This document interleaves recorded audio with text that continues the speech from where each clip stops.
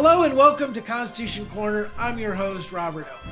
Pseudo-President Biden's kowtow to the international community was evident in the recent speech to the United Nations, which continued his reversal of now deposed President Trump's foreign policy of America First, which has been replaced with apparently America Last. For those unaware of the custom, a kowtow is a diplomatic gesture one makes to a superior culture that originated in China. On bended knee, one would slam their head into the floor as a way of demonstrating subservience to a Chinese ruler. And it is clear that Biden is subservient to Chinese leadership. For example, how can you possibly address issues like COVID, environmentalism, terrorism, genocide, and women's rights without once even mentioning the word China? Let's first turn to Biden's comments on the pandemic. Even though COVID has a 99.7% survival rate, Biden claimed we need a collective act of science and political will, end quote, to stop the pandemic, and called on his colleagues to, quote, vaccinate the world, instead of vaccinating only the most vulnerable individuals and letting the rest acquire natural immunity.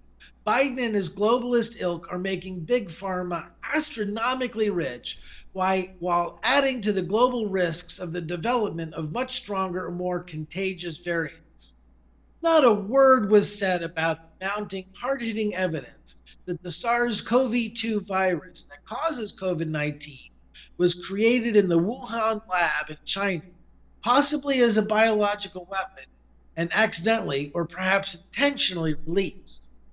Biden added that his administration is working closely with the World Health Organization, and COVID Vaccine Global Access, COVAX, has shipped more than 160 million doses of the vaccine to some 100 countries.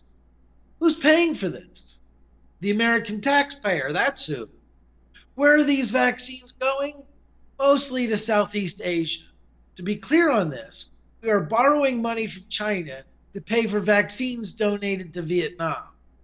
If you think that this is ridiculous, just wait, because it gets worse.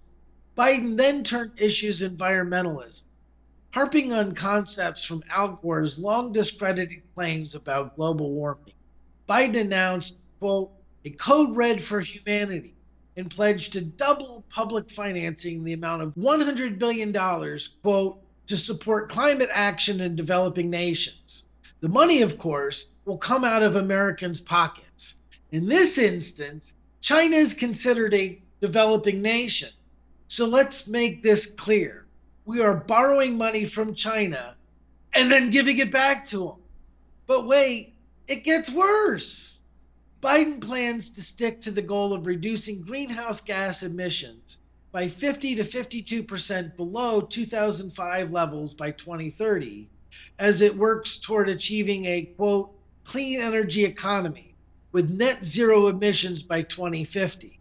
Since Biden and his ilk have sworn off nuclear energy, we are left with a plan that will gut American energy capacity, hobble manufacturing and heavy industry, and make household utility payments go through the roof.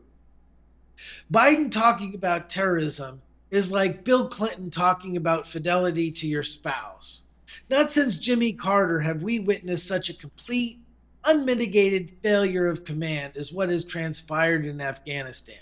While claiming that he knows how to dismantle terrorist networks, Biden failed to mention how his Afghanistan withdrawal led to the dissolution of the secular government and put the Taliban, radical Islamists with close ties to the Al-Qaeda terrorist network, in control of the country.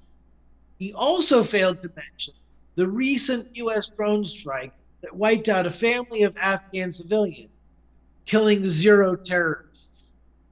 Evidence that Biden has completely detached himself from reality was shockingly evident when he claimed, today we're better equipped to detect and prevent terrorist threats, and we are more resilient in our ability to repel them and to respond, end quote.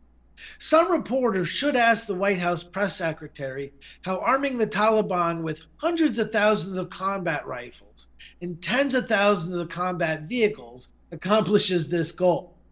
Now, never one to shy away from completely missing the point, Biden used his pulpit at the United Nations to ignore Taliban atrocities and instead took issue with the fact that the Taliban government was not, quote, diverse enough.